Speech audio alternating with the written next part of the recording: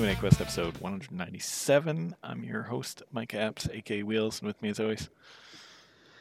Now more like a dragon than ever, Dave McBurney, Family Master. Nice. And we are down a man this week. Gaijin had a holiday today, and you know how things go when you have family and a holiday. Family, holiday, and 3 hosts across disparate time zones. Yeah. Someone may sub in depending upon circumstances at some point in the podcast, but for now, we're back to the oldest of old school Q&A Quest. It's just me and Wheels. That's right, which means get lots of Yakuza talk. And I may actually switch over to Yakuza at some point on the stream. With Persona 5 Strikers so close, it's time to start to get into high gear with this game. It's so good. Let's see, I should actually look at where you're at in this game. Oh, this broadcaster has indicated that this channel is intended for mature audiences. Start watching. Oh shit! That means I can swear. Oh, right? No. I think it's just because Phil was playing Dragon Age. Yeah. A mature game for immature audiences. Or perhaps the other way around, an immature game for mature audiences. Yeah. I don't think Dragon Age 1 has aged very well. Nah, Dragon Age 1 is a game that I played on PC, and I deeply regret, because I actually think the console versions are way better. Because on the PC, you couldn't do like that. I want to call it just like the Knights of the Old Republic type view, or my Final Fantasy 12ish view. You had to do the quote unquote tactical view. That's what I vaguely remember, and it was not good. That's weird. I remember that the console versions don't have the tactical view, and that was considered a knockout at the time, but I don't use that and didn't want it. I consider it the opposite, because there's so few classes in that game that there's just not a lot to even do tactically. It's just like, okay, use my magic, throw some people into attack. I don't know. And it stinks, because I really enjoyed the story of Dragon Age 1 and the character interactions. I'd spend hours just going through the conversation trees, but battles were not great. I like a lot about Dragon Age Origins. I just think that it's got way too much.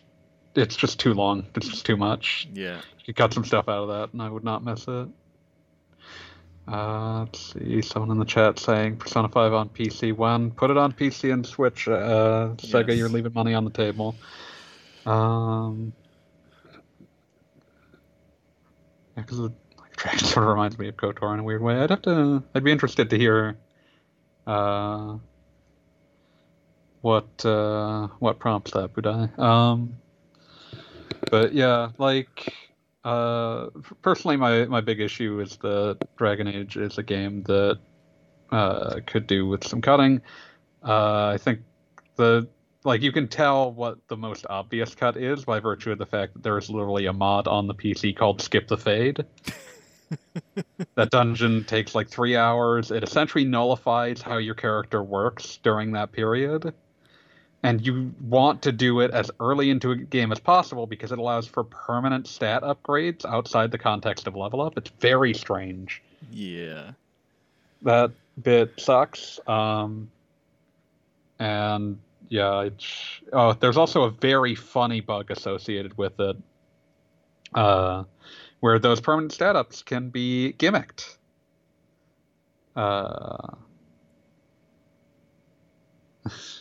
The permanent stat upgrades can be gimmicked and bugged in such a way that you get multiples of them.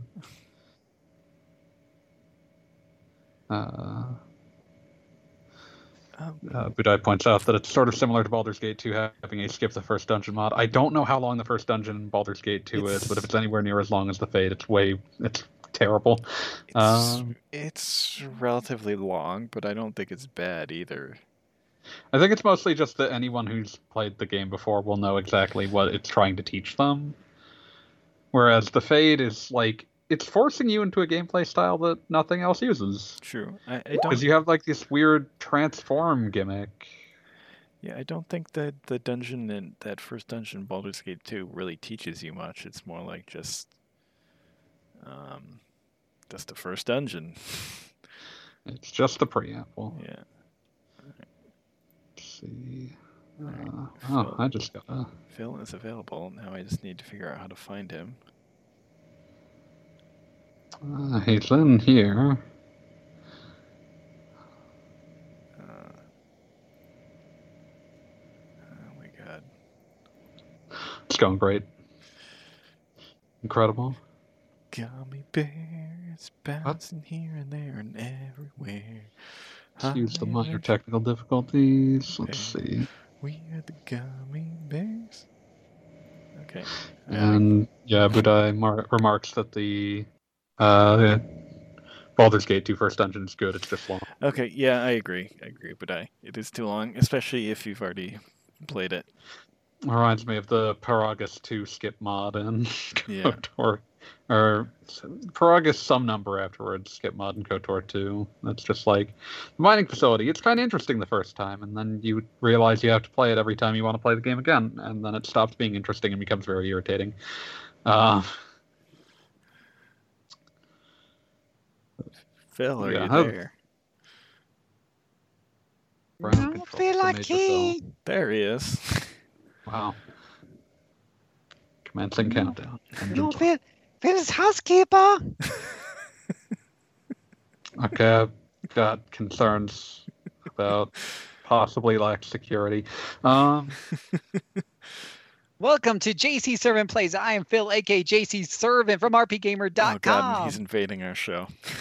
You invite. It doesn't count as invasion if you invite someone. All right, that's fair. But you gotta set some ground rules. It's true. Getting out of hand. Phil, we're talking about Dragon Age. Oh, don't have the video on in the background while talking to you guys on Skype. That was super confusing. Yeah, no, don't do that. That wow. You need to mute the. You need to mute the stream. Why do you guys keep talking over me? That's so rude. It's all about me. Gosh. So we barge through conversations like animals, and you're gonna have to learn to live with that. Right? No, Dragon Age is interesting. I want Dragon Age 2 now. And it's I like that one a lot more. Do you really? Yeah, I'm that guy. Why are you that guy? It's a much more focused game. I think that the fundamental idea that it's carrying, while not perfectly executed, I do think the concept of structuring the story around like the one city over the course of nearly a decade was an interesting concept, but a lot of it is just that it's way less bloated than Dragon Age 1. You know, that's so I gave before I log off on a Let's Play every night, I usually just for a couple of minutes just kind of regurgitate some thoughts of what happened that night. This is my third night now play Dragon Age 2, which puts me about 7 hours in. And that was pretty much what I had said. I was like, you know what? I like talking to all my friends, you thought this was like the wicked bastard middle stepchild of the family. And I'm like, but you know, I'm the guy who I appreciate Dragon Age Origins for what it is, but for me, it's just so frustrating how much fights and how difficult they were and how much filler there was. And this game just feels much more like tonight, 2.5 hours, I managed to knock out like 4 side quest and 2 segments of the main story quest, and I left the end of the night feeling satisfied of like I've moved the story forward. In Dragon Age Origins, 2 hours gets me through a few floors of a dungeon. Yeah, like that might get you halfway through some of the game's dungeons. Yeah. And you actually enjoy the combat in 2 as well. Yeah, you know, it feels the combat in 1. Yeah, it's interesting because it feels similar. You still got all the tactical commands. You can set up the AI commands. Its positioning still kind of important and stuff, but it's faster, it's slicker, and that was like for me, Dragon Age Origins just isn't good enough. The combat's just not good enough to justify how long those fights take. Yeah, Yeah, it's just not interesting enough to carry out how, like, every encounter is at least 5 minutes. thank you. I'm not the only one. I feel accepted here. That's why I came here tonight. It's like my own little comfort group. Yeah, I mean, uh, I'll definitely have a final, idea once I finish it, which has to be done before March 20th, right, Mr. Abs? Yes, that's Positively correct. has to be done before March 20th. And since what Dragon happens Age on 2 March 20th? yeah, I can't imagine. And because Dragon Age 2 respects my time, I can probably get it done by then.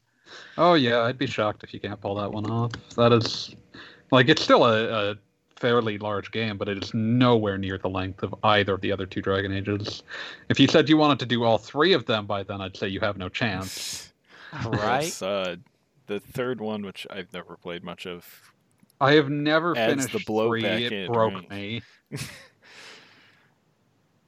Ah. I mean, Like, I'm okay with Monster Hunter taking a lot of time to get through because the combat is so satisfying and so good that I don't mind doing those fights over and over again with there's different weapons and there's different approaches. Combat in that game is so fun and exciting. And it's not just the fact it's an action game. I could talk about several turn-based games that scratch those issues for me, like Disgaea. But Dragon Age's combat system is not interesting enough to do over and over and over again through a 24 it feels like 24 dungeon 20 fight dungeon where the fights are so tough you have to keep pausing all the time to do every tactical thing properly in Origins to get by. I finally switched it to easy mode just to have some breathing room, and I still got my butt kicked sometimes. yeah, it doesn't help that the class balance is completely destroyed in Origins, and just in, like, one of the things that I think about whenever I play that game is that, like, there's so many parts that I like, oh, I really like this part, and then I remember, and there's a 4-hour dungeon attached to it that's going to break it Yes, up. Like, especially exactly. Orzammar sticks out in my head. I think Orzammar is a really cool section with, like, some really cool quests in it, and half of it is this gigantic, endless maze of caves. Ugh. No, that's 112%, and that's the words I used in my little final monologue for the evening was it's a pacing issue. Yeah. And I understand why people are kind of down on 2 because I can clearly see where they took some shortcuts. The textures are off. There's definitely some missed opportunities that you would expect better from BioWare. But I was just like, but on the other end of the scale, comparing it with Origins, it's just Origins has that huge pacing issue. It's just such a huge issue. Whereas here, I feel like the story started and it was interesting and it keeps on. So far, 7 hours in, I feel like it's keeps going. It keeps the train moving. It's not like, oh, here's a 4-hour dungeon. My first 7 hours of Dragon Age Origins, I got through what? The initial big tower with the Warden's Keep or whatever have you, and partway through the forest of the werewolves. I'm sorry, there was what's that called? That one town in between. No, that's yeah, no, not Red Cliff. The one that gets destroyed by the demons pretty early on. Oh yeah. I forget what it's called. Where you get Sten. That's what took me the first 3 sessions, getting through that first tower and getting through some of the side quests there. And then that next werewolf section took like another 2 or 3 sessions. It's just the pacing. Ugh. And then I probably at a point where I've done a lot of the stuff. I'm still not finished with Origins. And every time I go back, it's like, oh, I'm in this Citadel again. Oh, I forgot. This is why I stopped playing, because I don't want to come back to the Citadel. It's so much fighting in this Citadel. It does it in. And the other thing, and it was really funny in 2. One of the things in Dragon Age Origins that really gets underneath my skin is it's not unusual for you to start a fight, be immediately surrounded by enemies because they just pop out of the ground like daisies.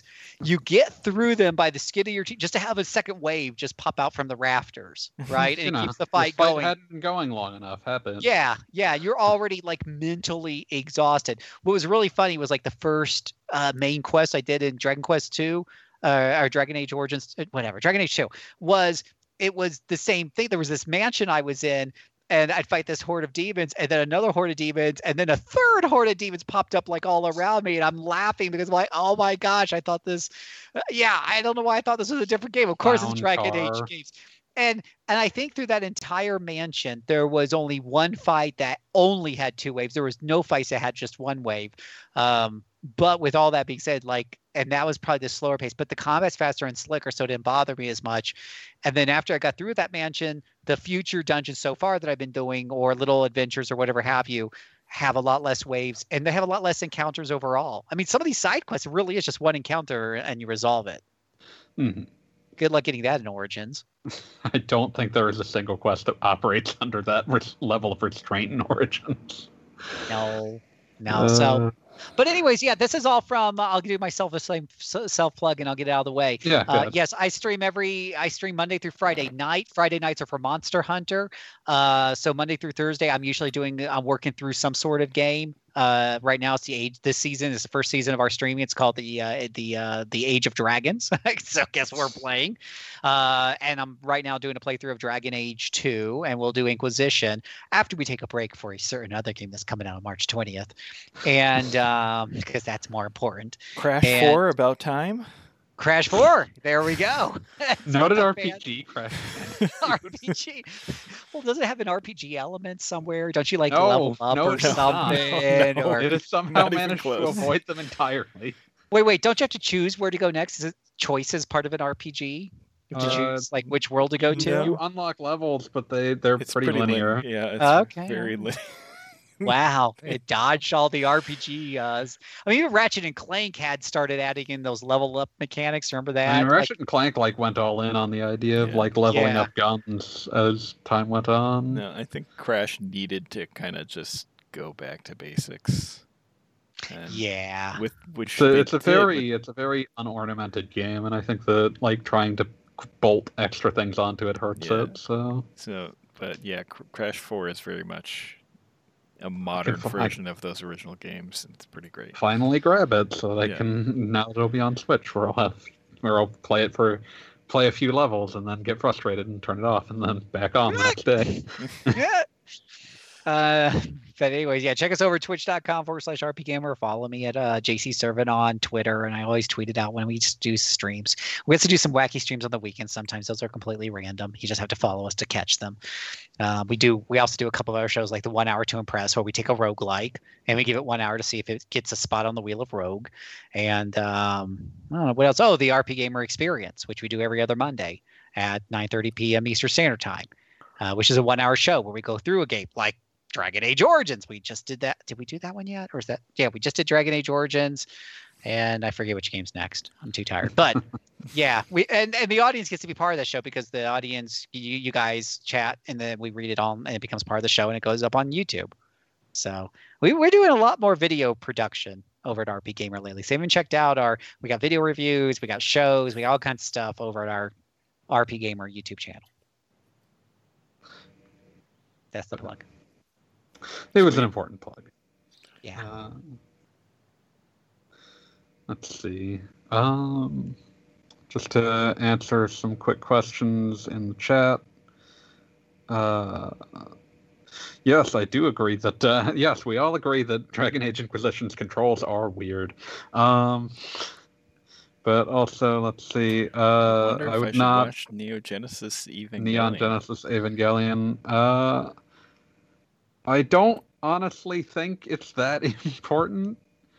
You might watch it, but if you were going to watch it, you'd be watching it to understand why people on the internet were obsessed with it for 20 years, as opposed to, I think as a show, it's pretty hit and miss, but what you gonna do? Okay. Questions. So let's get into what we've been playing actually at first. Right. Phil's gotten the chance to say what he's been playing. But what have you been playing, Wheels? Dragon Quest VII. How many fragments of Forgotten Past do you have remain? I think 2, maybe 1. 2 fragments. Yes. Currently helping a bunch of winged people. I'll pretend I remember what that is. Well, they go about... You were past the point where I stopped playing last time, but I've definitely read about most of the quests in the game. I like how they're subtle about a lot of these things, but so you come upon these winged people who need help, and you go to like their sacred temple to get some sort of wind stone that helps that they need for their flying and whatnot or whatever. And they say there's a door that can only be opened by the people of their race. And eventually things happen, and the supposedly adopted daughter of some of the winged people, she has no wings.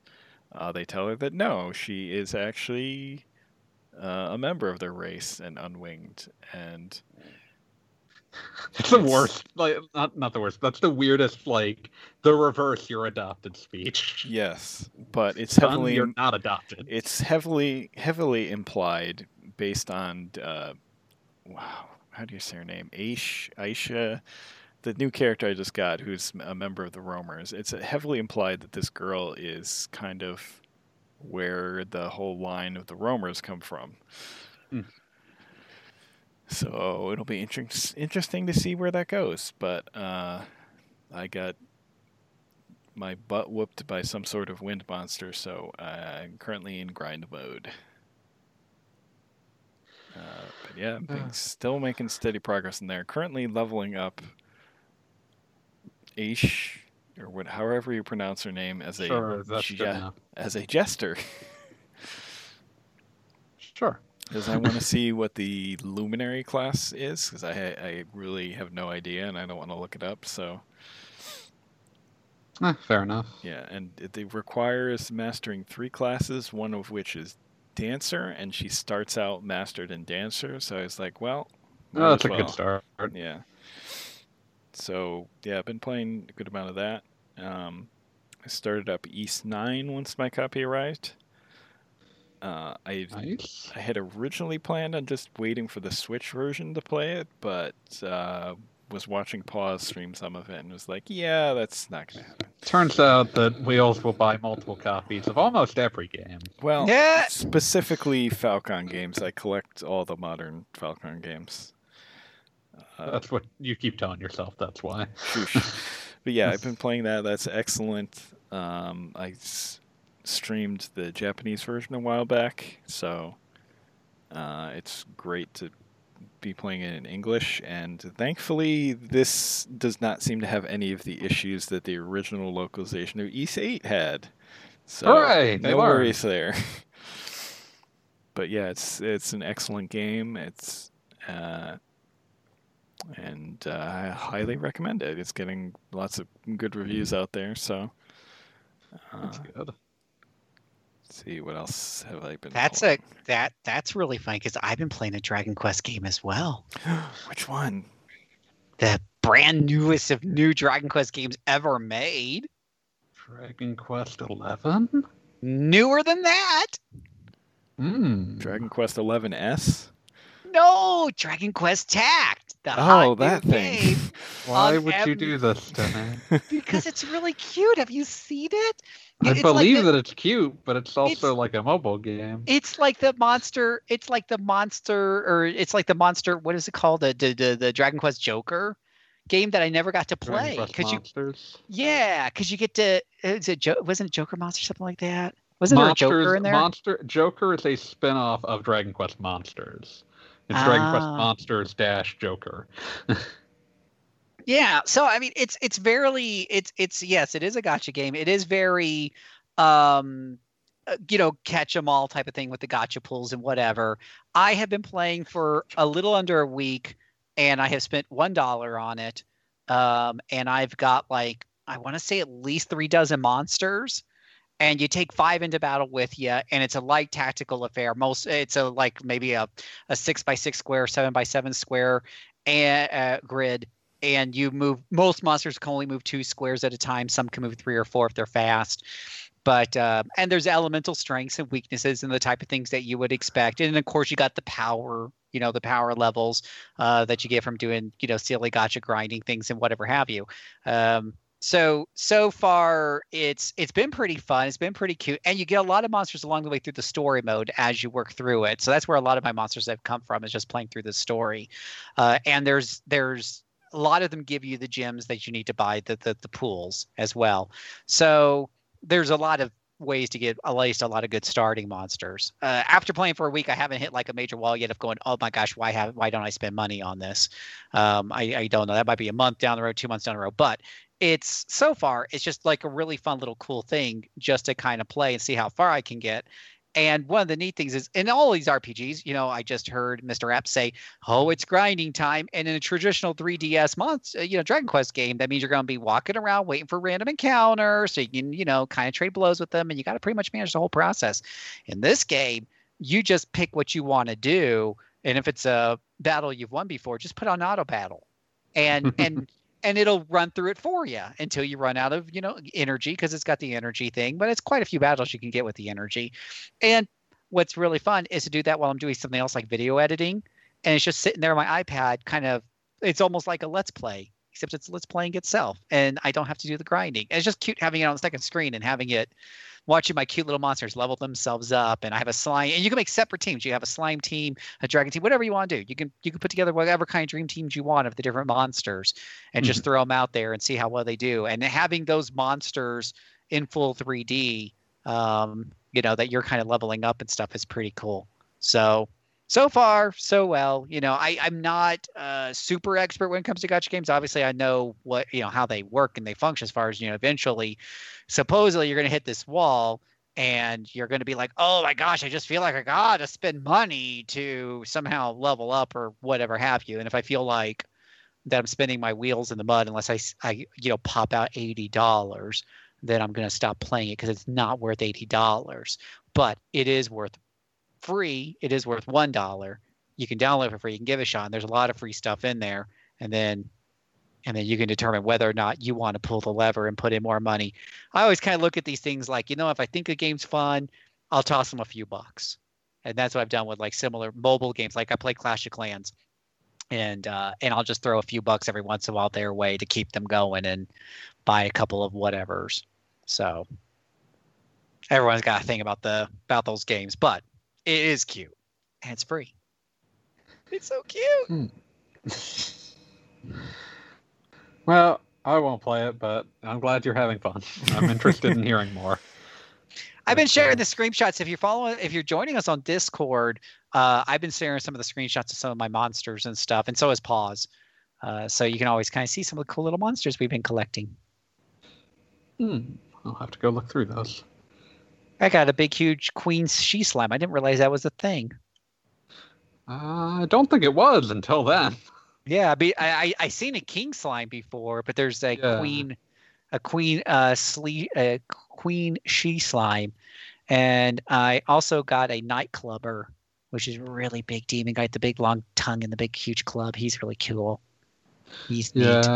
Looking it up. Oh god. Go ahead. I was just going to say, looking it up, it appears Queen Slime's debuted in the MMO Dragon Quest X. Oh, and it was really cute. They know how to get you in the feels. One of the first party members you get is the cute little kitten cub saber cat from Dragon Quest V. And he's so cute. And then later on, you're probably going to recruit like the adult version of it as well. But I would hope so. You wouldn't want to send the child into battle forever and ever. Oh, he's a cute little kitty though, and I mean he's just a little vicious. He tries to be all vicious and stuff, and he has the animations down really cute. Well, now you have to tell me if there's sham hat witches and if you can get one of those. Yeah, I don't know. Gosh, I got a lot of them. I probably got like 4 dozen monsters. A lot of monsters here, but I'm sure I'm missing a whole bunch. Oh, I got 68. There is a counter at the top. Well, just let me know if you ever get like a tiny hog in a wizard's hat. Tiny hog. There's a lot of hog. I got an orc. He's not really a hog. He's an orc, but he looks like a orc hog. I'll drop the image of what he looks like in the Skype call. Okay. Sham Hat Witch is a very important enemy. Let's see. The buffalo wing. Those are always funny. Yeah. Look at this impressive boy. And my angel slime's a very good healer. Let's see, Skype.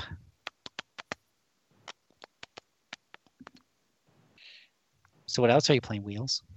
Oh, we're looking at slime pictures. Yakuza. Like a Dragon. Like a dragon. That is cute. No, I don't have that yet. Let me know if you get one. But tell us about your Yakuza journey right now. I have not played too much the past week. Just so what you're saying is you haven't wandering played through enough. a long dungeon. Not played enough.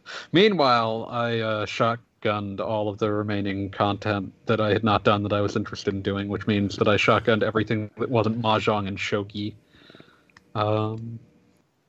And that means that I did the bonus dungeon, and then the bonus dungeon that in the Japanese version they patched this bonus dungeon in because the first bonus dungeon was considered not hard enough, I guess.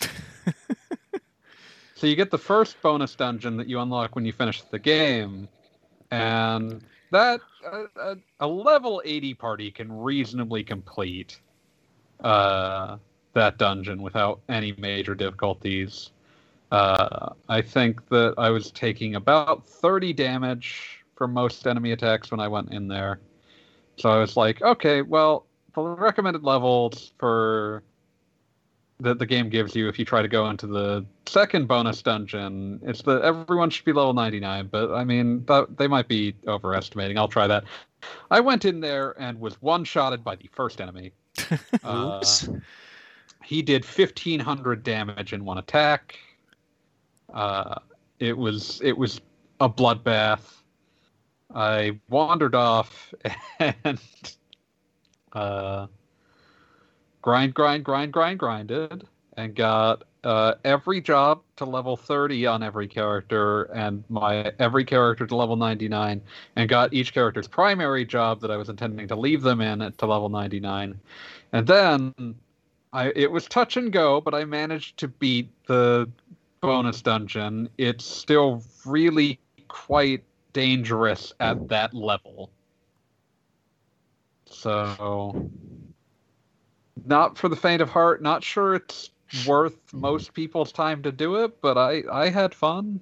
I fought the traditional bonus boss of Yakuza Amon. There's an incredibly amusing aspect to that. If you do the bonus dungeon, when you do the bonus dungeon the first time, you get like a unique cutscene where he like does some like references to like his appearance as a bonus boss in prior games in the series. But every subsequent time you go there, because you can loop back through that bonus dungeon. Every subsequent time you go there, you're interrupting his lunch. Like he'll just be eating on a desk, and when you beat him up, you get what he was eating, which is a very strange joke, but one that I appreciate. What else was I gonna say about it? Yeah, because but yeah, I did the super bonus dungeon. That's super dangerous and difficult. But it's fun. That game's got a lot of content. I managed to get to see basically all of it that's worth seeing in about 80 hours, I think. So, a lot of meat on its bones. Not the longest thing I've played in the past couple of years, but that's going to be hard to steal that title from Persona 5 Royal. So, but still, highly recommended. Had a wonderful time from start to finish, and I mean that's not surprising to anyone who's heard me gush about that game or that franchise in the past. But having finished that, I was like, I never finished Judgment, so I went back and booted that up and started that over on PS5. I'm not waiting for the PS5 native port. I don't care to buy it again at the moment, so. I just booted up the PS4 version, started playing, and that's a fun game. I loved the new turn-based Yakuza 7, but I was also kind of missing the series' traditional action RPG combat, so Judgment has been a nice return home to that style of gameplay. And I just did a side case, which is that game's name for side quests / sub-stories, where I was trying to find a Groper, the people denizens of town had nicknamed Ass Ketchum. Yeah. Wasn't ready for that. Was not ready for that name one bit. But that was a fun fight. But yeah, no, Judgment is really good, and I was impressed at.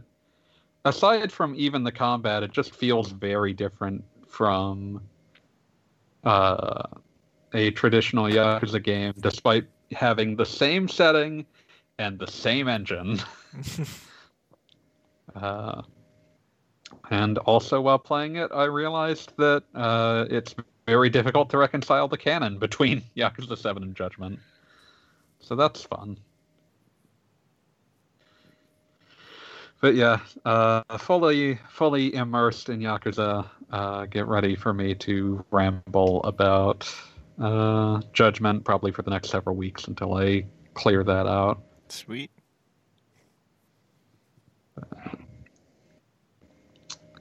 Yeah, I think that takes us through everything of note we've been playing. And now we actually have questions on the last episode in the comment section. Sweet. So let's also I just looked at what you named that, and you had like football brains. What, Brady Bowl 10? Yes. Well, I read it as Brady Bowl X, which made me think it was like a Mega Man thing. Well, I mean, they use Roman numerals for Super Bowl titles. So. I know, I'm aware of that. I'm just saying when I see that, I just think of Mega Man X rather than a Roman numeral 10. So you're saying there's going to be another Brady Bowl that will be 10? And then we'll get Brady Bowl X2, etc.? Something like that. I don't know. I don't understand. But our good friend Budai has come out of question hibernation to give us some questions. And here's an easy one. Will you be getting Persona 5 Strikers? Yes. Yes, I will be. Hell, I'll be strong. Hell yes. Yes. I will be strongly encouraging Wheels to not play his copy until he's finished Persona 5, since it seems to be basically story-wise Persona 5 too. Yeah, this is true. But Muso, well, I still have. You have like 50 Musos to get through. Age of Calamity. Yeah, I gotta finish Age of Calamity, so I will just play that when the urge strikes me to play Strikers. So. Yeah, Strikers seems to have fulfilled their ambition to like insert Muso combat into a very different gameplay structure from what I'm seeing. So I'm interested, and I'm hearing very good things about the story and writing, which is the thing that I was really most obviously concerned about. So. And our very own Mr. Alex Fuller has a review up on our site for it. Yeah. A very positive looking one when I was reading it. But yeah, so I'm very excited for that. It's very interesting that this game has happened the way that it has, I guess, just by virtue of like it still feels weird to me that they released it on platforms that can't play Persona 5. That's yeah. Like it is tied pretty explicitly to the ending of Persona 5 as far as I can tell. So that's just a weird choice. And then like just the fact that they've positioned it as essentially the direct sequel, which is not something you would normally allow to be thrust to something that is ostensibly a spin-off to be thrust into that role. But it seems like they pulled it off, so can't complain. But yeah, I'm very excited for that. Can they do especially Persona now that 4 I've seen. Strikers next? That would be fun. I don't know what that would look like. I don't know. I just want more. I want more adventures with those characters. You can play Persona 4. Oh, that's not a good story at all. That's barely even an adventure. But what about Persona 4 Dan? Oh, that's a bad story too. That's the real reason I was concerned. You see my point here? Yeah, that was my real concern at this stage. Was just that like every attempt to expand Persona 4 story in these spin-offs was generally something that varied somewhere between pointless and actively making it worse. So the only addition I thought worked was what they added in Golden. So I was very and I mean, like, what they added in Golden was mostly just something that was like, this is superfluous but fun. But yeah, as for any of the actual spin-offs, it was just like, oh, this is barely salvaged by the fact that the characters are still fun to listen to. What can I do for you? Oh no. I can't hear you. What can I do for you? Let's see. Well, let's move forward. Moving on. We'll hit another one. This is also, again, these first four will be from Budai. Did you play Bug Fables? I played a couple hours of it. It seemed fun. Same. Yeah, it's Paper Mario, but bugs. With bugs. Paper Bug. Paper Bug. Not to be confused with the beloved Sega Saturn classic Bug. You love the Saturn wheels. Don't you want to stick up for your good friend Bug? I've never played Bug. Because... How do you feel about the sequel Bug 2, which is not spelt like a number, it's spelt like Bug as well? I had never had any interest in those games because they're named Bug. Also, if you look at him, he's got like the worst mascot, mid-90s mascot sneer imaginable. Well, I did play Croc on the Sega Saturn, so maybe I shouldn't be. What's the... Croc at least had the dignity of attempting to look like cute, whereas Bug is like, oh my god, I'm looking at his face and I hate him. Yeah, but that game is it's garbage. It's bad, but at least like I could see why someone might look at it and think it was appealing. Like I did that as a child as well. And, whereas like if you looked at this. Trying not to descend into swear language right now. You would not think he was appealing. You would think, I wish he was dead. This game. I remember this cover now. Look at his face. Why would you ever want to play as this man? I don't know. My God. How did he get 2 games? Listen, it was very cheap. Was this a Same reason we got developed product? To what? Was this a Sega developed product? It was a Sega published product. It was not made by them. It was made by Real Time Associates, which is one of those names where, like, even if you don't know who they are, you can reasonably be like, this sounds like I'm going to have a bad time. Let's see, what else did they make? Just a lot of things that you don't want to be involved with. Casper, Friends Around the World. It's so ugly. Why'd you make me look at that? You're so rude. I can't unsee that now. I'm just looking at this list of things made by Real Time Associates, and it's just like the most hellish licensed games imaginable. Iron Man and Exo Manowar in heavy metal. Oh, I played that. That game's absolute trash. Lab for Time, Return to the Great Valley. Console ports of Crusader No Remorse. They made a bunch of Sega Pico games. What? Huh? If you don't remember what the Sega Pico is, good. Do. I do. Let's see. Skulljagger, Revolt of the Westikins. Beavis and Butthead for your Super Nintendo.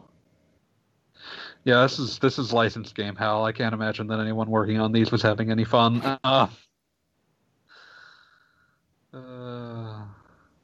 Yeah, so, you know, it was one of those companies that, like, you saw their name on a game, and it's like, I don't have reason to trust this, sadly. Let's Let's see. And Budai hits us with a strong question right here. That just came into the chat, which is why I'm letting it jump the queue. Is there any game coming out this year you would take over Breath of the Wild 2?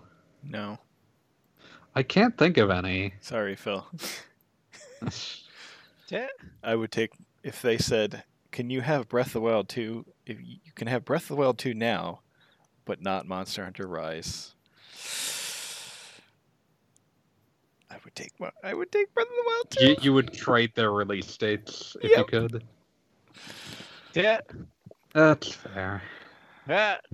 Good on you. It's close, but The choice would actually, the right answer was Age of Calamity 2. Give it to me now. I haven't even played Age of Calamity 1 yet, but I know it's good. The Musomaniac has logged on.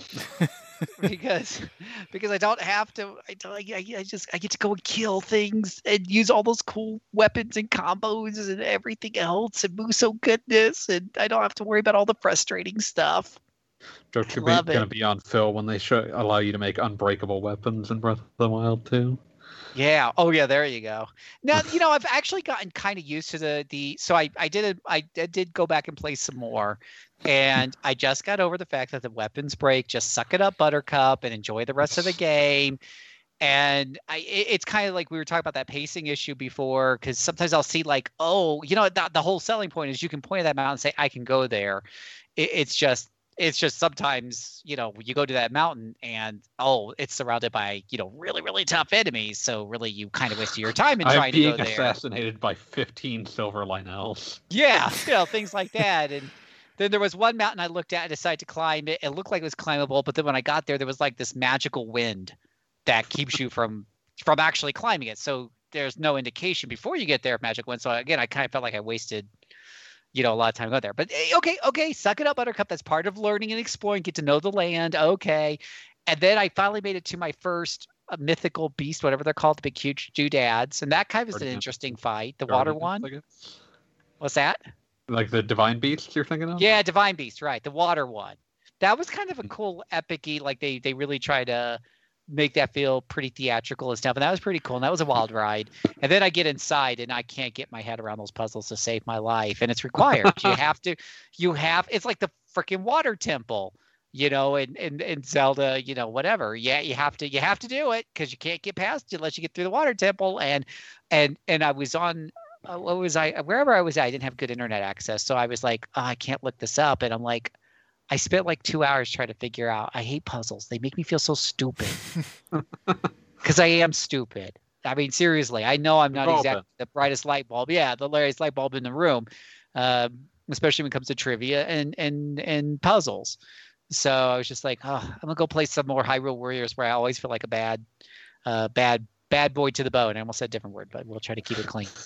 But yeah, But I'm working on it. I'll get back to it. It is a beautiful game, and there's so much to like about it. So, and it gave me a Age of Calamity. So, there's more to like about it. I gotta play. If Wheels can play Persona 5 Royale before he plays Age of Calamity, I can play Breath of the Wild before I play Age of Calamity. So there, we have to suffer together. But. Let's see. I mean, but really, neither of us will be suffering because both of those games were in Game of the Year discussion. Very long video. Yes. I know, because they're both like 5 out of 5 games. Both. I know. Woe is us playing 2 games that received 5 out of 5s on RPG. Yeah, they're like, we'll just have to suffer. #first world problems. We're gonna have to suffer through these games. Yeah, you're making it sound like we're playing Idea Factory games or something. I know, right? Nep nep. Oh, there's always more nep nep. There's always room in your heart for more nep nep. Okay, that's a very different statement than there always being more nep nep. There's also more nep nep. Oh, there's more Disgaea. Oh my gosh, there's not enough time. I still haven't finished Disgaea 5. You don't need to finish Disgaea 5. It's got to be done. No. Must. It's not worth it. Apparently must. It's not worth it. It's at least 40 hours or more longer than Disgaea 3-4 and D2 and probably the other two. But why It's would really they long. do that? Why would they do that? I don't know. So read my review on rpgamer.com for more on this topic, because I won't go into this again. Why would they do it? Well, the funniest part is they streamlined out all the goofy nonsense from the story to like optional conversations, and somehow still made the main story like 4 times as long. So, Well, that's just imagine if they hadn't done choice. that. I won't. But yeah, I think me and Wales are definitely of the opinion that we would trade the release dates of most anything coming out this year with Persona 5. Not Persona 5. Breath of the Wild 2. But any game on the Switch right now, Budai, man, I'm playing it right now. It is like one of the most logical ones. My other options would be like ports of the technically feasible Yakuza games. Yeah, I mean, like put Zero, Kiwami, 3, 4, and 5. Are we assuming here that Budai means like feasible games, or can we go? Yeah, like I'm speaking only of feasible things. But if you want, man, Assassin's Creed Valhalla on my Switch would be pretty rad. But that's not it. That's not gonna happen. That is a hellish idea to imagine attempting to implement and imagining the results of doing so. Yeah, I mean, I think that engine is on the Switch, but only for Immortals, which obviously does not reach the scale that other such games do.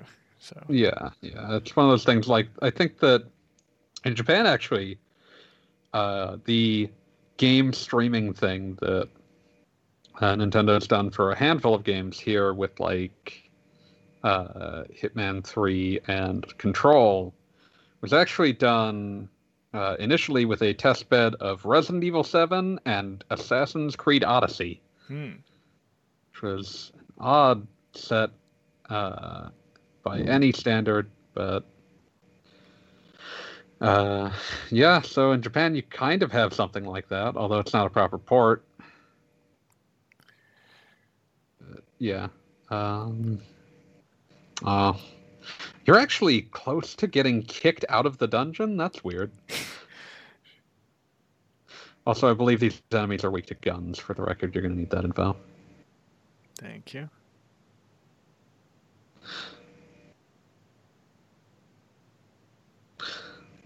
Guns were made a lot more useful in this version because you actually regenerate ammo between encounters.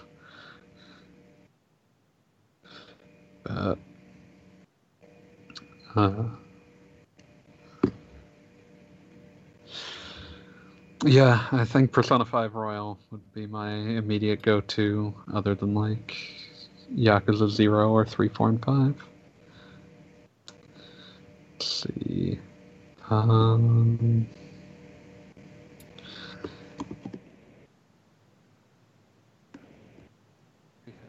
more question from episode 196. Oh yeah, we do.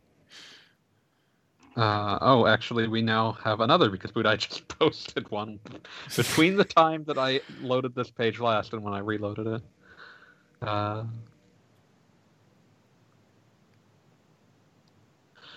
see. So we'll attack these in order. What makes Game Arts games so special? I would just say. Are they still special? I would say the old ones are. They don't really make new ones. Lunar DS? That's not new at this stage. Right. It doesn't count either. But you said the older ones are. Older than that. Okay, that's fair. Don't make me fight you. Did they have any other bad old games? They have disappointing ones, but not really bad ones. But I would say that what makes them special is that bugbear we've been talking about, pacing, as well as just like presentation? Presentation's a big part of it. They were very big into this idea of presenting themselves like a TV show or animated movie, like an anime that you might watch in that sense. But I would say that they were very good at doing relatively cliche plot lines in a way that made it clear that they weren't just doing them for their own, like because they didn't have any other ideas, but because they honestly wanted the games to have that story and like having an idea of what they wanted done with it. So just a commitment to what would read in any other place as raw cliche. Both the Grandia games and the Lunar games are both, very time-tested kinds of stories, but they feel like they drill down to what is good about them. So it doesn't matter that you've seen this kind of story before, because there's a reason that people tell this kind of story. That's my cue to say everyone go play Grandia 1 and 2. So good. So good. Yeah, The Grandia battle system is just so awesome, and you have an experience. You really should start with Grandia, Grandia 1 and 2, which, as you mentioned, is just so easy to play nowadays. And then if you could get Grandia 3 somehow on your PlayStation 2, man, I love that game. It's got it's a worse story, but a even better interpretation of that combat. Oh, so good. I love knocking people way up into the air. It never gets old. And then when you get through with all of that, I think Child Light's a really cute little story. And, battle system it's a Grandia battle system, ain't quite as done as good, but it's got a great story. And then it's short, and it's short too. And then you go pretty. Also, yeah, don't forget, super pretty. Oh my gosh, so gorgeous. And then you go play Star Renegades, which is basically the Grandia battle system on steroids. It is so good. It's so well done. So in the Grandia games, as you guys know, your characters are on a timeline, and they once they cross the line, they can put in their action, and then it takes a few seconds before that action executes, and during which time they're vulnerable and can be knocked back, right? Yeah. And sometimes you have to take a gamble. You don't know if you're going to make it there first or not, because you're doing a long attack, and maybe the enemy will get there first, but you're gonna try, because if you can pull it off, man, you'll knock the enemy back. And it's that gambling and that addiction that I felt like was one of the key components of that battle system. In Star Renegade, everything's spelled out for you. There's a timeline that represents 60 seconds at the top. Every attack shows you exactly how many seconds it takes, and you can see what the enemy's going to do. So all you have to do is plan out your cancels and think through it just a little bit, and everything will pretty much happen. There's a tiny bit of RNG here and there, but for the most part, everything's going to happen the way you expect it to. And at first, this is super easy, because you've got 3 heroes and there's 2 enemies, and this isn't too hard to figure out. And you feel like you feel pretty smart because you thought some things through and you cancel the enemy a bunch and stuff. But then as you get further on, you get another team member and more enemies pop up, and now you realize, holy cow, by adding just 1 more party member and 2 more enemies, there's a lot more math to do here. There's a lot more just thinking through it, and everything's kind of indicated on the top of how it's going to work out, but you still got to put some thought into it, and you will be there in these real excuse me, it's a roguelike, so it's going to be really tough, and it's hard to replenish hit points. But so you're going to be looking at some of these tough fights, especially these boss fights, and going, how do I pull this off so that I take the least amount of damage or take no damage and stun the enemy and and plan this really out. It is done fantastically well and rewards exploiting the system, planning proper out, and thinking through your turns. I can't recommend it enough if you like, but go back and play Grandia. Don't jump into Star Renegades, because it's like jumping into 3D chess before you even play checkers. Go and play the original games first. Enjoy them. They have a great story. Star Renegades doesn't have a great story. They're fun JRPGs. And if you want more of that battle system, and you're just chomping at the bit like I was after Grandia 3 or 2, check out Star Renegades. I'll have to give that a look. I had not looked into that one. Let's see. Sales pitches brought to you right here on the Q&A quest.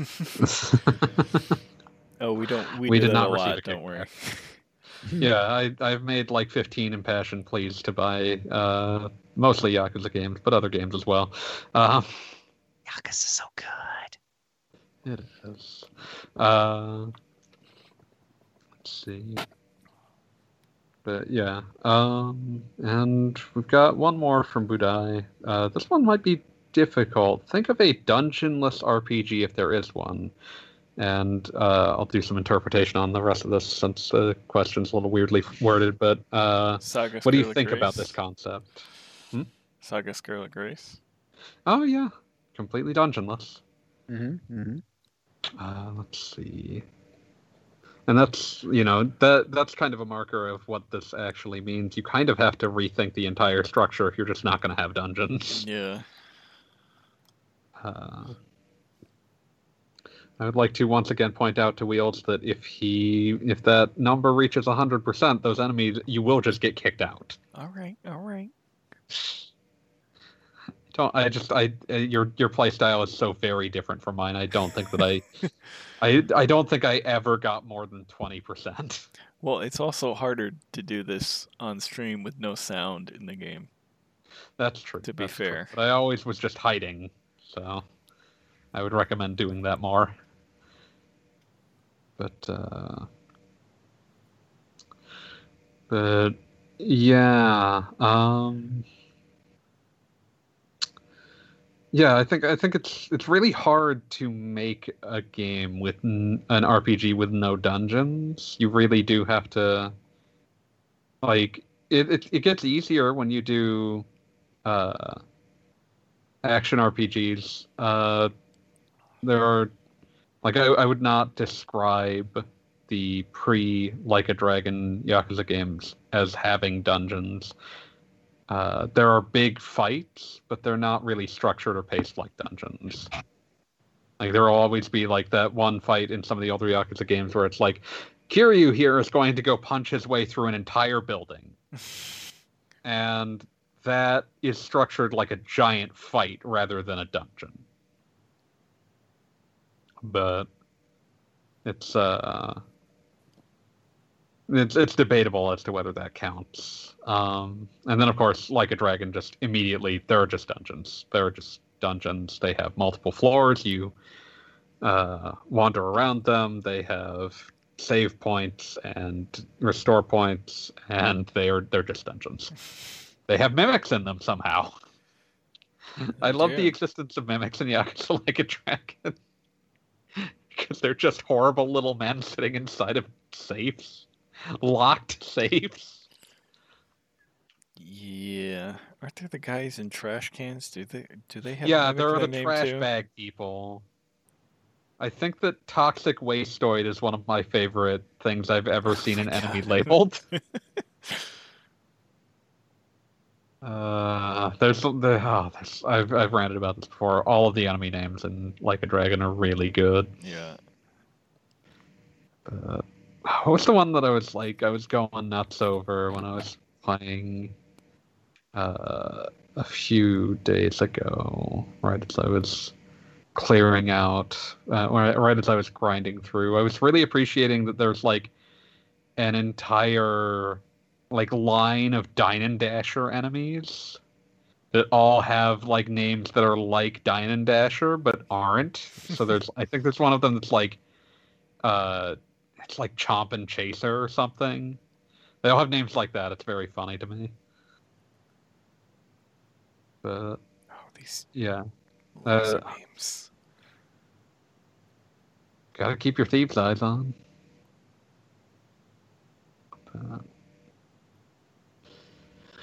Yeah.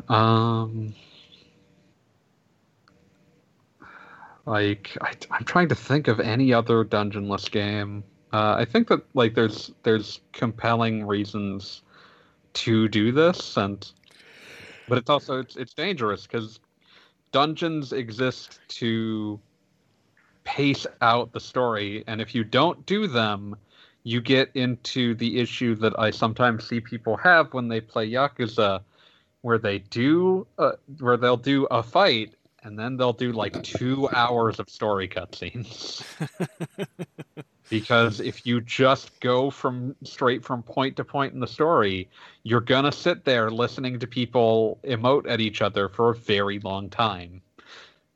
And like that's why Yakuza has all of the side activities to distract you so that you can pace out all of the story sequences with like, here's drone racing, that's one of the new ones in Judgment, or here's Dragon Kart, or here's Pocket Circuit Racing. I'm just thinking about all the racing mini games now. Here's Business Management, the Real Estate Royale, or Cabaret Club Czar. All these side activities exist to draw away from the fact that if you just go from point to point to point, a lot of the game is listen to some people talk and then run over to this new area where they will proceed to talk some more. Yeah, it's a good point. It's the other side of that pacing coin we're talking about, where you could definitely have games that are just story. And there were, it's really funny is occasionally in Dragon Age 2, at least so far, my first 7 to 8 hours, there was a couple points where I was like, oh, do I get to do some fighting at some point? There was a lot of like, I just ended up bouncing from, some fetch quests and bouncing from one talking person to another. And so, yeah, pacing could definitely be on the other side of the equation where there's way too much story and not enough battles or connective tissues and stuff like that. And then there's games where the battle system's just so good. Like, it's probably paced fine, but I'm salivating for like more you just fights. want to play more of the battle system, even though you also enjoy the story. Yeah, or it could be like Grandia 3, where I just want to fight. Yeah, where I just wish that everyone would stop talking. Please stop talking. Please. I will pay. Is there like a DLC I could pay for that just stops the talking and gets me right to the fighting? I would pay just for 2 that. games, so sadly no. I would pay for that DLC in a Tales game. Yeah. Depends on the Tales game, but yeah. Even some of the good ones, there's sometimes too much talking. That does remind me, there was a question I accidentally skipped over that we'll have to go back to for a second, but sure. But first, I wanted to bring up another game that like kind of shows what this ends up turning into if you go too far. Which not necessarily go too far, but like eventually your game inevitably must bow to the pressures of what you're choosing to emphasize. The recently released and deeply beloved 13 Sentinels, which got reviewed on RP Gamer. I'll call it an RPG. I honestly, personally, probably wouldn't though. I tried to play mostly a visual novel with like strategy battles. Yeah, I tried to play it and realized my mistake and sold my copy. Yeah. Not a fan. It's not for me. Fair enough. There's nothing wrong with it. It's just not for me. Yeah, but that's kind of the thing. Is that like, if eventually you reach a point where it's like, if you're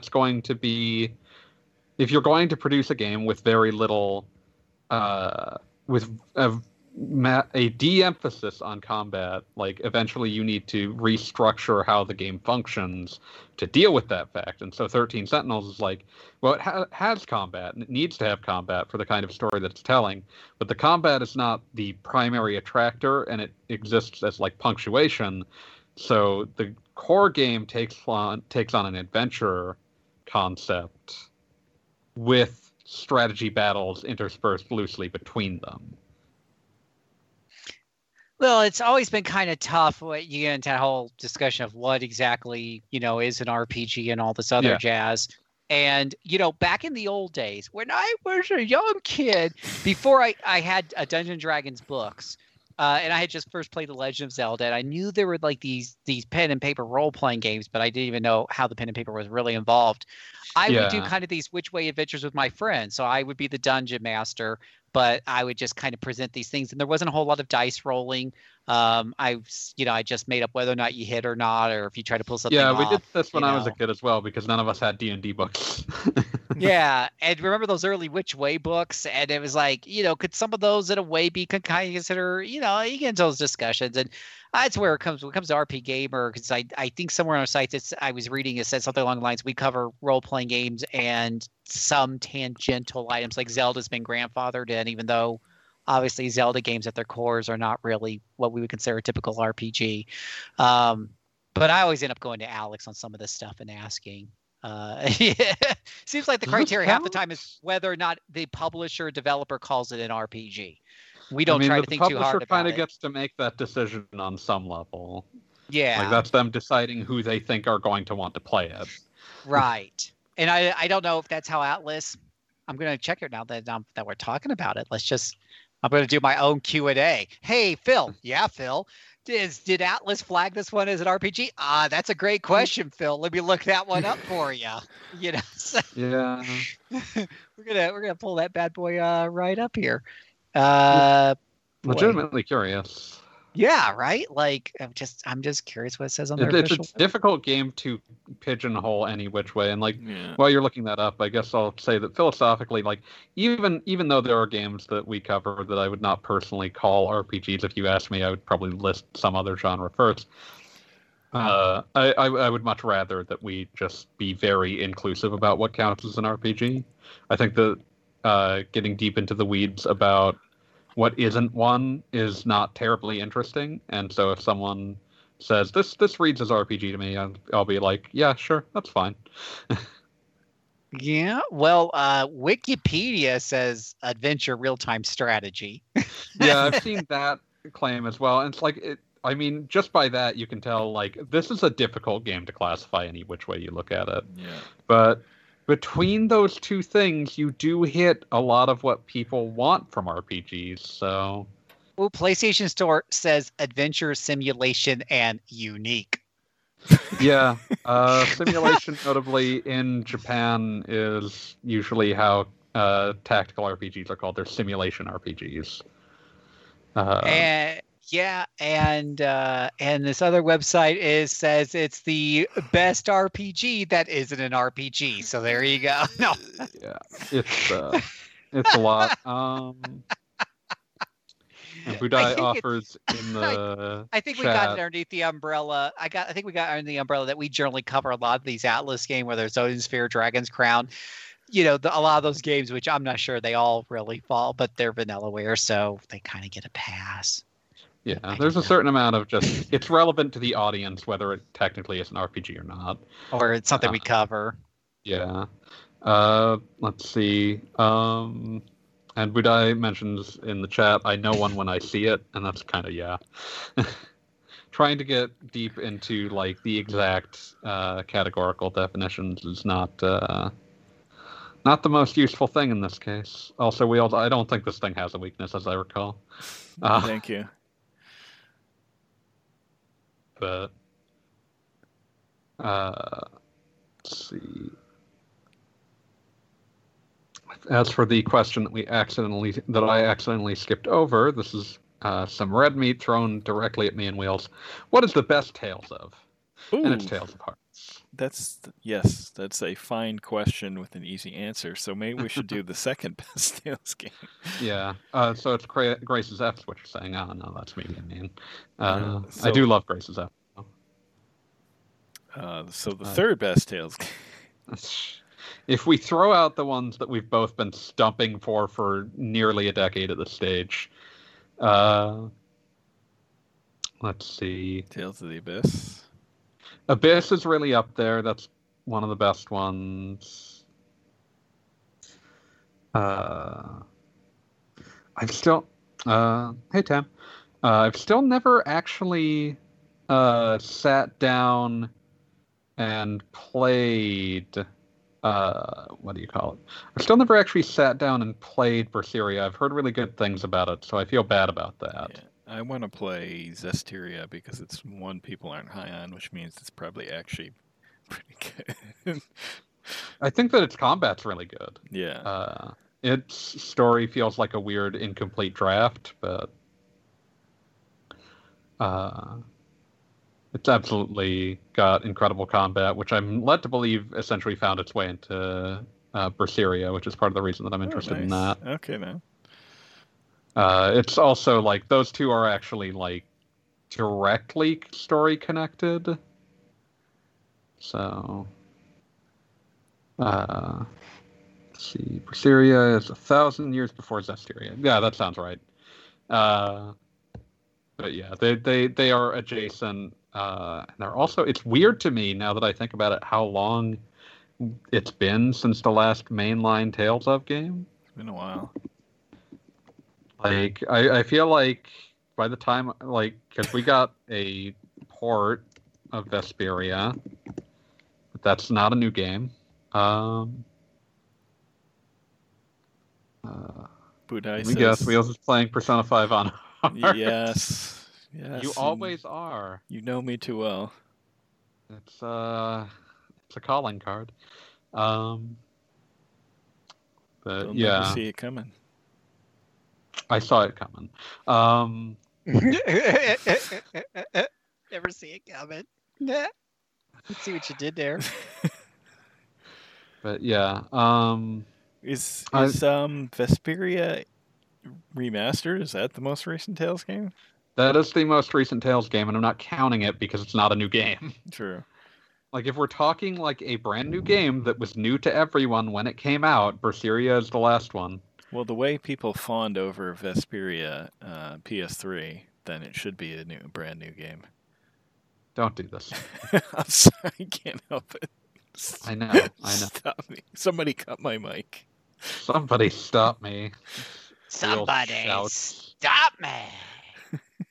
But yeah, we are closing in on 5 years since the last mainline Tales game. That's Wow, that's like shocking. probably the longest break the series has ever taken.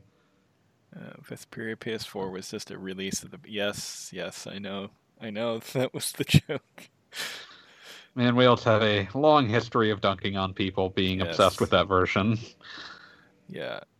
Oh, there was the mobile game. Yeah, I forgot that existed because mobile games are basically like completely frozen out of my brain space. That one called, it had a actual proper name, I feel like. Even though there is also a game called Tales of Mobile. Yeah, Vesperia PS3 added nothing of note to the original game. Yeah. For reals. It added a pirate, and you can play as that one guy that showed up like for half the game. Meh. Let's see. Okay. Flynn, yeah. Yeah, Flynn. I forget. Yeah. Let's see. So Tales of Mobile is apparently collectively the name given to like all of the mobile Tales games, which I mean, well, fair enough. But apparently there's 4 of those now. I don't know when any of them were released. We've got Tales of Tactics. No guesses. No points for guessing what that is. Oh, hey, that got ported to 3DS. Yeah, It's not I good. didn't play it there either. It's not good.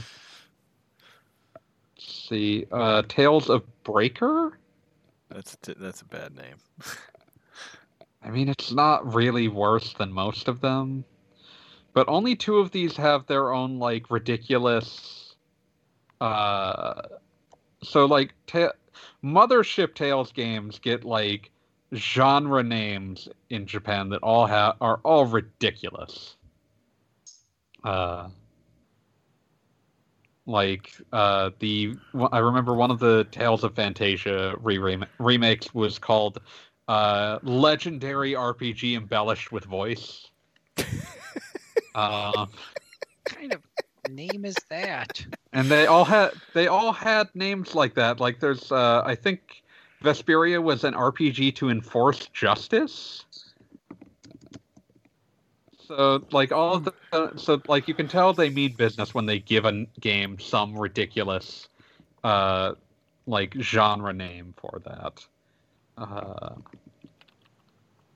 Vesperia was RPG to enforce justice. But the latter 2 Tales games, Tales of Mobile games, Tales of Commons, which was an RPG to walk alongside a changing world and trusting thoughts. That's a sentence, not a genre.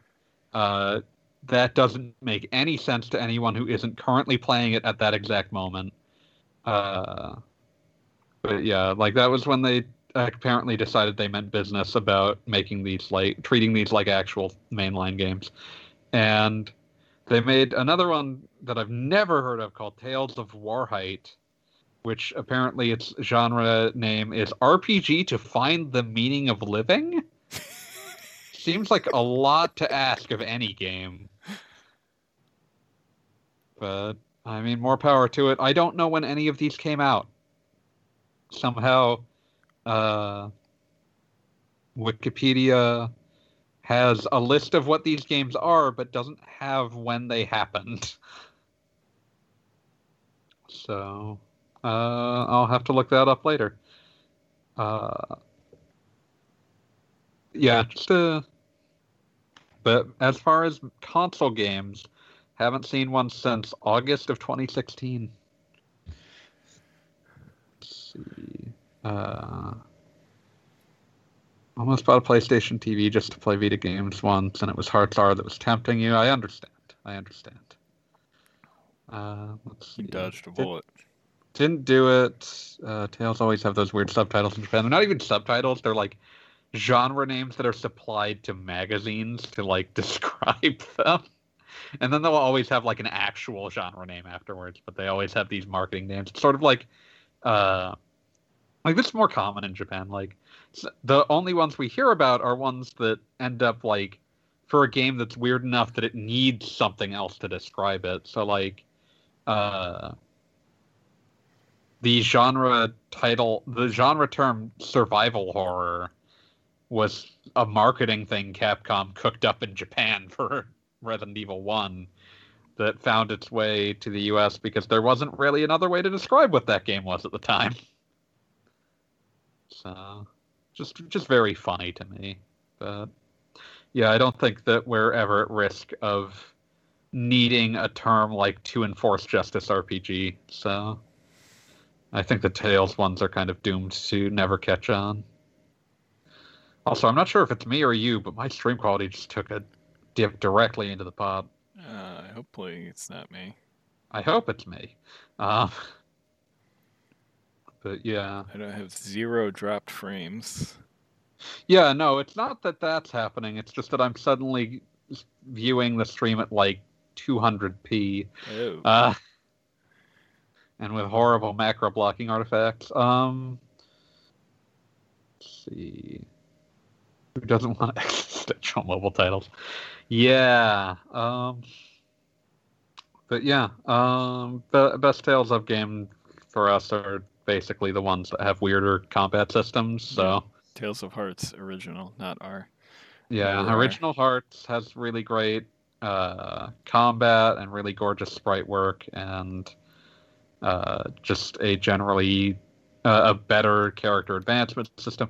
Just a wonderful game that people should play. Let's see. The fan translation got canceled.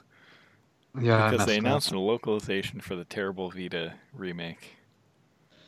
Yeah, that's the real reason that me and Wheels resent Tales of Hearts R. Resent is such a strong and largely accurate word in this case. Yeah, I don't think that I didn't pick that word by accident.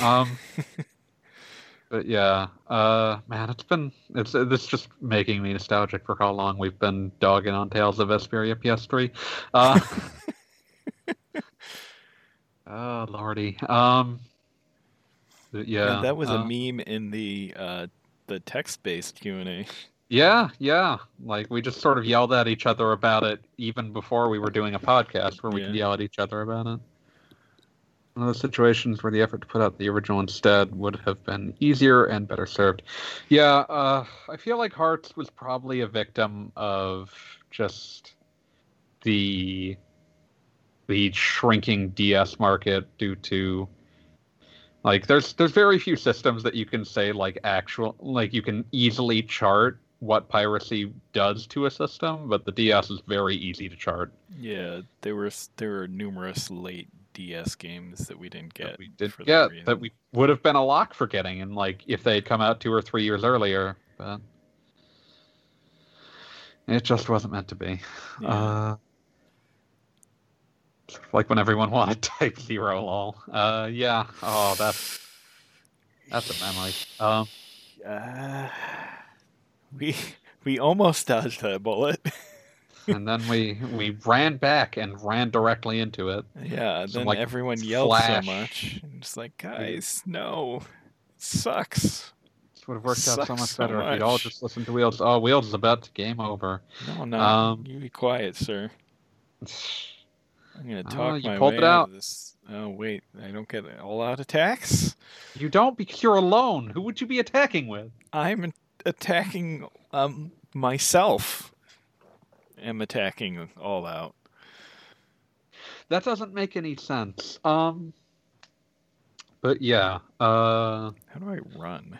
I want to bring up some of the ones that mean a lot to me. I think the Tales of Destiny remake is actually really, really good. Yeah. And is also completely gorgeous, and we never got it. And there have been like 3 attempts to fan translate it, and they've all died somewhere in the process. And we'll probably never get it. PSP version? No, I think you're thinking of the Fantasia remake. Tales of Destiny remake was a PS2 game. I don't think it ever got a PSP port. I think Destiny 2 got a PSP port. Yeah, there is a Destiny 2 PSP port, there is a Rebirth PSP port, and there is an Eternia PSP port, but I do not believe that there is any PSP port of... I swear that I don't recall there being a Destiny remake PSP. I have to look it up right now. Oh my gosh, David Mike, I've just got a question that just came in about this subject. I don't even know where this question came from. It's anonymous. But it says, wow, you guys have so much to say about the Tales games and you're so knowledgeable. Have you thought about working together on doing a Where's to Start article for RP Gamer? Oh, I really enjoy the Where to Start series. I feel that we like have we would. on The problem Ys and there is that Dragon we would Quest Atelier. immediately start dogging on like 5 popular entries in the series for almost no reason. Where do we start in this mess? Tales of Where to Start, not with Fantasia because it sucks. And like at that point we've immediately alienated like Yes. half the people that care. But yeah, like the other thing is that like I don't feel like there's a lot of need for Where to Start. Like if someone wants to spearhead a Where to Start, I would happily write I would happily write up some of the games. But I'm not sure that there is a lot of need for a Where to Start because most of the games are pretty unconnected, so you can just sort of, does this one look interesting to you? Then it's a fine starting point. Budai agrees with us. Yeah. That Fantasia is garbage. Thank you, Budai. Budai, always a friend, Budai. But yeah. Let's see. But yeah, it's just one of those.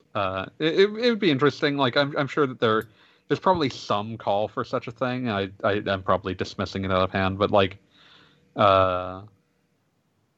one of those things like, whatever looks good to you is probably appropriate. Yeah. And that's why I feel like it's kind of a hard one to do a Where to Start for, but maybe that's just because of what my personal expectations are for something about starting things up. Yeah. But yeah, I just wanted to call out the Destiny remake, which every piece of information, maybe I'm wrong, thought there was one with the chibi models that was a remake. Yeah, there is, you might be thinking of Tales of Fantasia Narakiri Dungeon X, which is like a combined remake of the Game Boy Narakiri Dungeon and original Tales of Fantasia that came out on PSP, and uses a variant of the Destiny remake battle system. But while we got that, well, we didn't get that, but while the PSP got that and it got Destiny 2, it did not get a Destiny remake, which is a shame because that's the best of those games among them, among that list. You are just getting wrecked. Does this thing have a weakness? It probably does, but I don't remember it off the top of my head. You never saw it coming.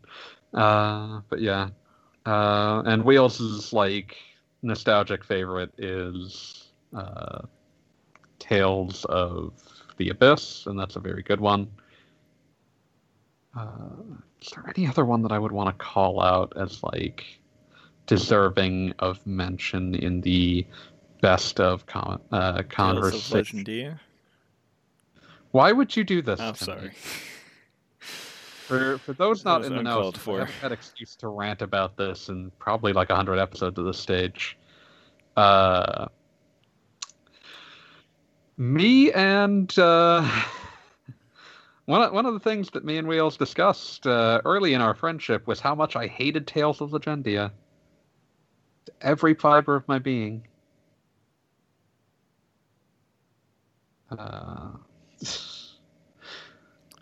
What other ones? Tam brings up that game's bad. Yeah, it is. What about Symphonia? Symphonia I love because it was a very good RPG on the GameCube when the GameCube had a serious lack of any RPGs. And you know, it's a good game, perfectly reasonable to go back to. I don't think I would like immediately say if you don't have any sort of connection to it, this is the one you need to play. But I do love it. I beat it. Legendia still took me 100 hours with cheat codes, and I stopped reading the text. Yeah, I think that my brain gave up hope on that game when I got to the first round where you're talking to the mascot otter things, and they sing a horrible off-key song that's just "Orse, Orse, Orse" over and over and over. And it kind of killed me somehow. I hated it. Legendia, really even a Tales game. It was made by an internal Namco team. It's one of the only games that did that. I think it might. It's the only mothership title that does not have any. That and Innocence, I believe, are the only ones that are mothership Tales games that were not internally developed by Namco Tales Studios / Wolf Team. But and they're both bad. Wow, Innocence is merely entirely forgettable. Yeah, it does have a very nice theme song, I will admit. Yeah, well, I mean, Legendia has a good soundtrack, I think Go Shina, but it's like Legendia is just it was a game where most of the characters were miserable, but I still wasn't satisfied with how miserable they were, and I wished that they were less happy. So that's kind of where I am with that game, and I hate you for bringing it up. The funniest thing about Legendia to me, aside from the fact that they only dubbed half of it, because at some stage it gets a full dub for the first half of the game, but for whatever reason, the game rolls credits halfway through and pretends that the second half of the game is a post-game. And they didn't dub any of it. Huh. It just stopped having voice acting. Well, that's a choice. Tam says that they know the answer to this, and I'm curious.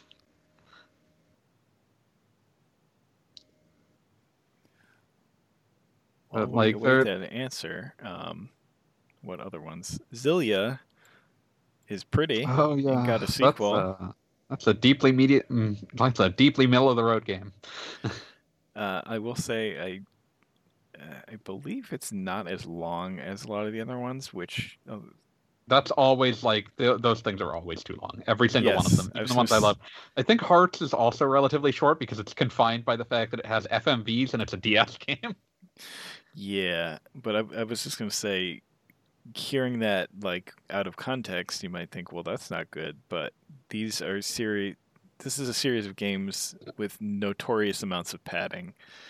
Yeah, even the ones I love, there's usually at least one 10 to 20 hour section where I could point at it and be like, you could cut this, and the game would not be made any worse by it. Yep, Tales of the Abyss had that. But Tam says that what happened with Legendia is that they didn't know the rest of the game was important until right near release and thought it was just side content. Yeah, that's what happens when you put your second half of the game after a credits roll. Yeah.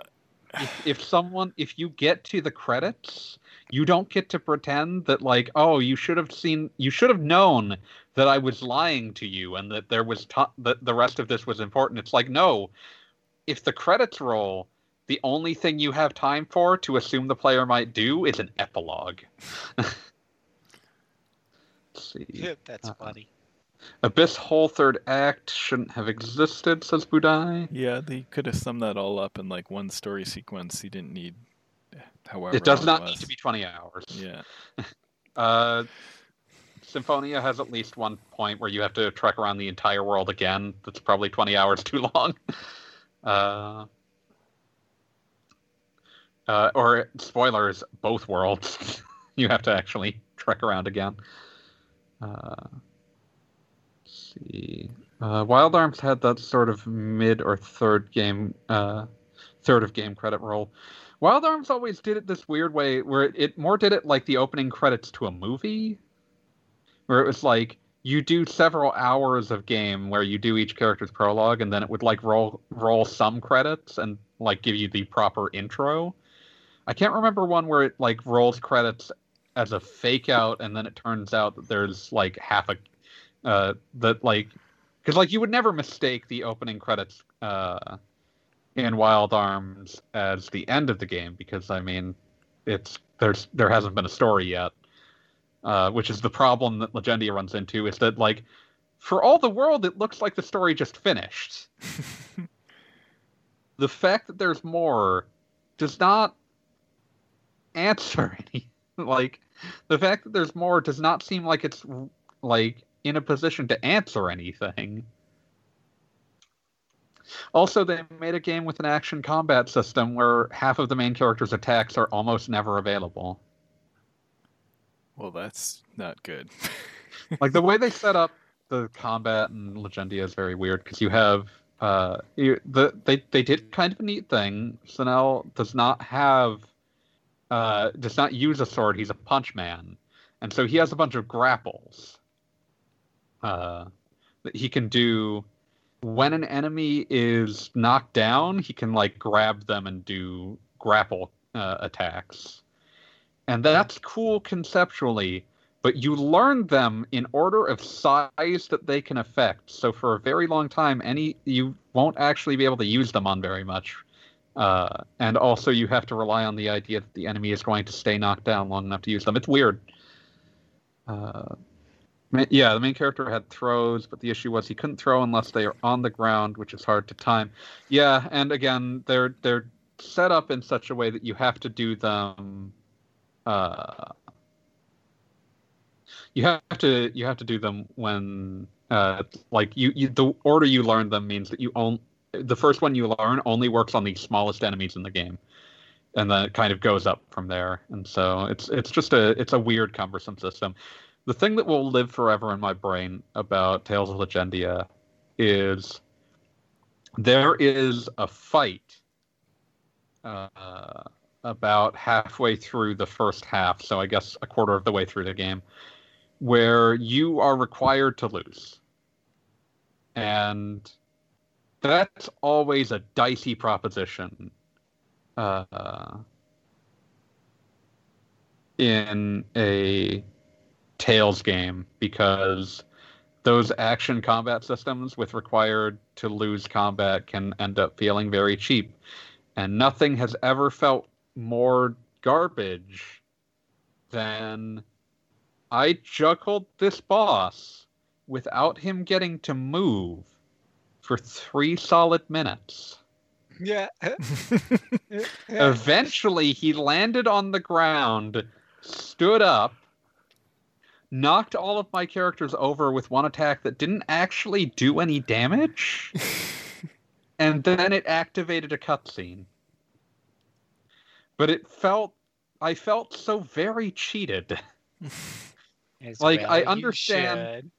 I understand that there are sometimes situations where the party needs to not win, but the way that they went about that was horrible.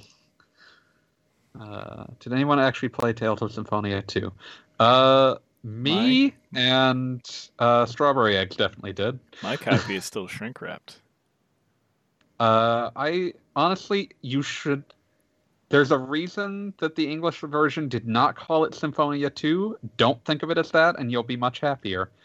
It is a spin-off. It's much shorter, thankfully. It's only like 30 hours. And if you think of it as a low-budget sort of spin-off that uses the Symphonia cast, like some of the Symphonia cast and its world to tell its own different, shorter little story, I think it's actually quite nice.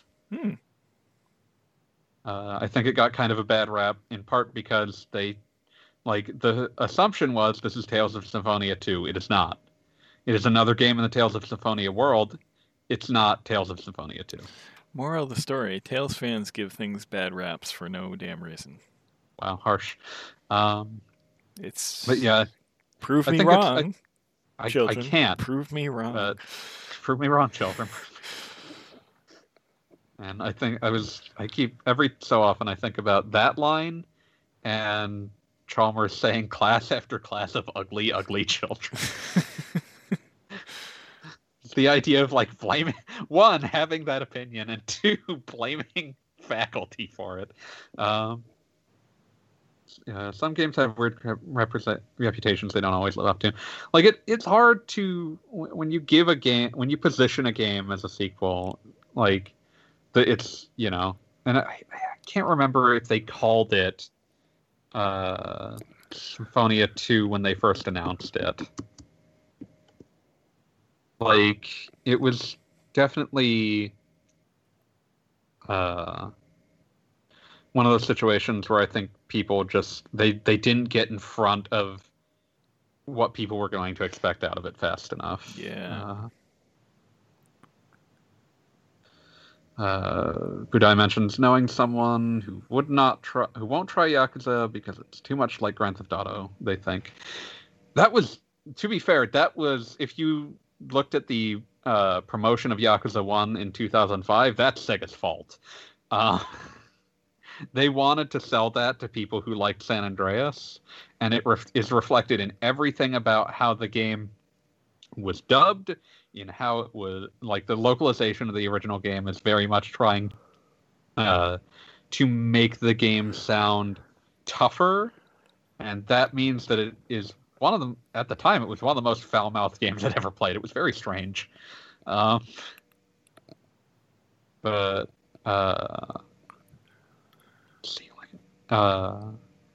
yeah, like on some level, that is the job of the publisher and marketing department, is to get in front of people's assumptions about what the game is and steer them to what it actually is. And that is a failure. Is Yakuza 0 the closest thing to Japan's Witcher 3?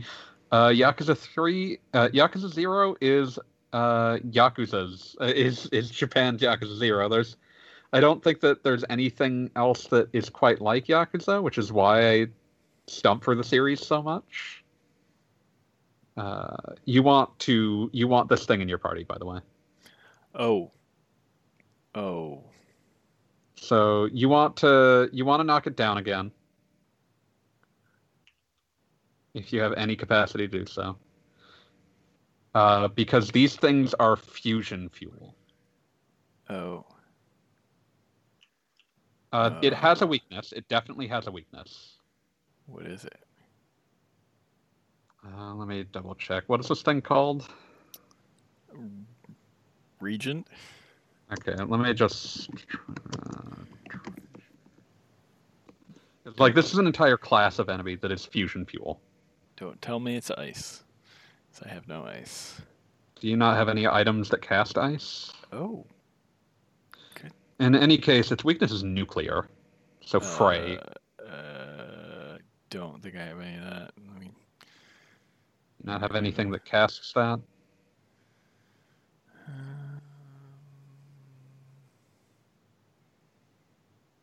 It doesn't look it. I think side quests are on par with each. Oh, that's where your point of comparison is. Yeah, I think that's one of the things that Yakuza does better than just about everything else, is that like there doesn't ever, like, after the first couple of games, there never feels like there is a side quest that is in a Yakuza game that feels like it's in there just to pad out the number, even though they always have 50 of them. Like, it never feels like they just did it because they had to.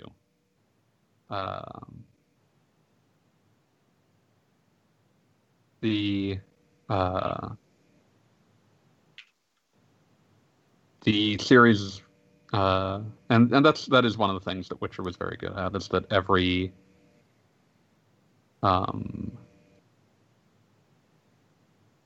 worry, you can get these things to appear in normal fights anyway. Okay.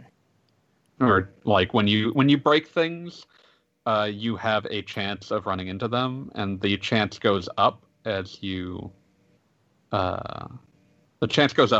get closer to being kicked out of the dungeon. They also show up in mementos a lot as well.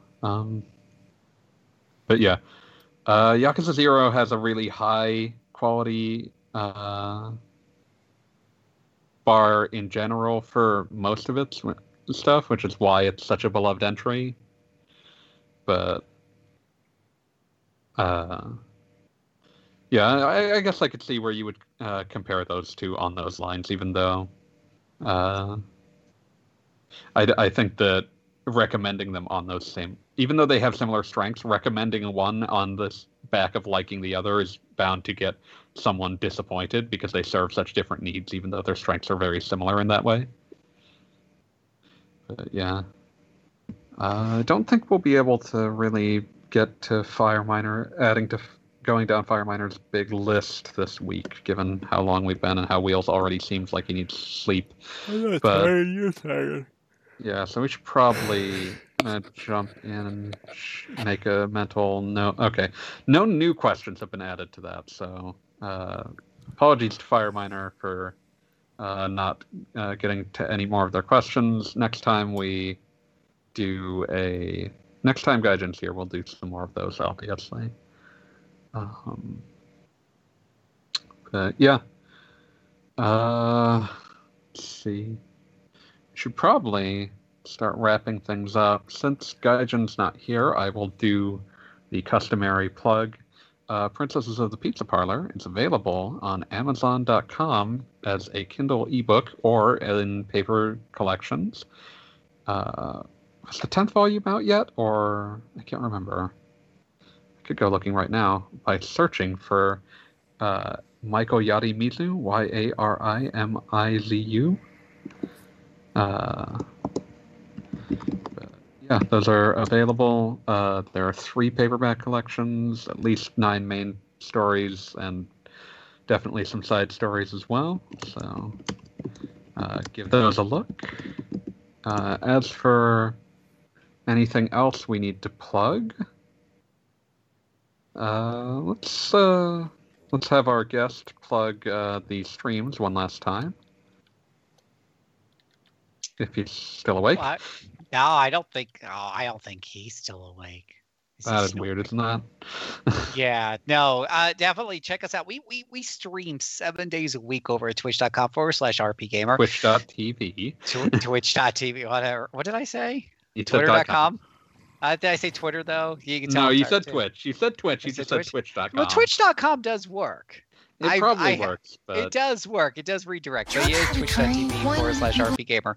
And follow us over there because you also have Pause 5 days a week. You have Herfrog a couple of days a week. You have Lofter. Aside from myself, there's just all kinds of streaming going on over there. And we routinely stream Q&A quest recordings there. Exactly. Like this very episode. And the RPG cast at noon Eastern Standard Time on Saturdays. So best way to keep up with that is by following over there and following us on Twitter at RPGamer, at JCServant, and catch all of our cool shows. I'm always streaming starting at 9:30 Eastern Standard Time every weekday, as well as random streams whenever I feel like it. You never know. They're random. And apparently there will be a Game of the Year cast this weekend, yes. Which I don't know if this will be up by the time that happens, but I'm certain that it'll probably still be in the archives it's not. So Yes, I will be on that Game of the Year podcast. oh, well, go to bat for the things I like. Well, the things we like all won stuff, Yeah. so shouldn't Yeah. be too hard. Hades. But yeah, so be on the lookout for that. Special thanks to Budai for providing all these questions. It's good to hear from you again. I was worried we hadn't heard much from you recently. And also a thanks to Tam for also providing commentary and some clarifications in the comments. That really helped us along. And thank you You're gonna have to be on the cast someday, man. Yeah. And thank you, Phil, for jumping in. Yeah, in a, and it in a was pinch. you really pinch hit for us this week, given that we didn't Yeah. think we would have a guest up until approximately 1 minute before we started. So. Oh, then I was like real quiet while y'all talked about Tales, because I haven't done a whole lot of Tales. It's the series I really want to get. I played a little bit of Symphonia way back in the day, and then Berseria. And I got like halfway through, and I got distracted by something completely new and shiny. I know that feeling. And I Like, need to go back because it isn't it Berseria's happens to me fault. constantly, even when I love a game. It's just like, oh, but this new thing. It's a new thing syndrome, and it does. I think Berseria starts off kind of strong, but I think it does run into some of those pacing issues, and it's nothing Yep. fatal, but it's enough. Speaking of, Wheels talk about too much yakking and stuff like that, but the pacing's enough to go, oh, look at that shiny. I could go through another yak over here in Berseria that might put me to sleep. Oh, you know what? I could play this new Monster Hunter game. Is that Monster Hunter World? I think it is. But yeah, Oh, and Monster Hunter Rise on March 20th. Whenever that comes out, whenever I get a copy and I'm allowed to, or I buy it or gonna go whatever. straight into like constant stream rotation for 3 weeks. It is it's going to be the game that I'm doing the Let's Play of, and you're going to see it every chance I can get, until I get through it. And we're doing Generations. We're trying to get up into Master Rank before. I don't think we're going to hit it, but we're trying. We're trying. Yeah, we're up to like 7 star now, whatever it's called, in high rank. So we have a little Nice. good group going. We have a 4-man group every Friday night. So if you don't want to play Monster Hunter Generations, you don't want to go through the grind, whatever, you can come watch us. Yeah. Cheer us on. It's always it's good watching. But yeah. Otherwise, I don't think Wheels has anything to plug. So You should check out this show, Q&A Quest, on rpgamer.com. yeah, I'm not sure if you've heard of it. Anyone listening to the end of this episode of it, but we're pretty proud of it. Maybe Yeah. there's somebody on stream that doesn't actually know what we're doing. That happened. But let's see. Oh, and yeah, Tam, we'll schedule out something that can fit your schedule. I just feel like we should have you on. You've been a lovely fixture of the comment section during the recordings. So, but yeah. Otherwise, I think that's about it. So, as these always end up ending, see ya, Space Cowboys.